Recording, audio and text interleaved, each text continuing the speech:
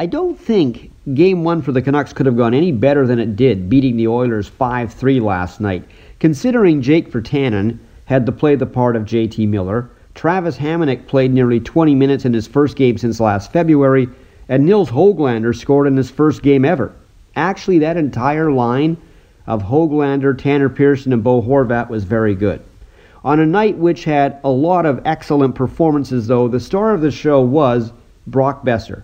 Scored twice in the third, both times showing us the shot that made him the Canucks' brightest young star before he was eclipsed by the arrivals of Elias Pettersson and Quinn Hughes.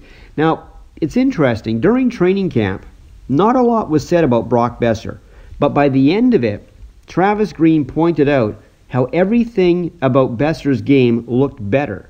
He seemed to have gotten faster, and his shot looked to be back where it was in the first 2 seasons he was here.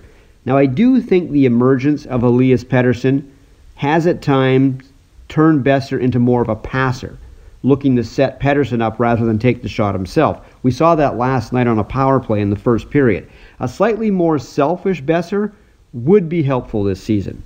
Also last night, not noticed as much, was a good effort by Alex Edler. He led the Canucks in minutes with over 25. They get to do it again tonight, Canucks and Edmonton. This time Thatcher Demko will be in goal for Vancouver. Braden Holtby I thought was decent last night. Certainly stymied Connor McDavid in close a few times. But now we get to see if Demko's magic from last summer against Vegas is still there. If it is, the Canucks could start this season 2-0.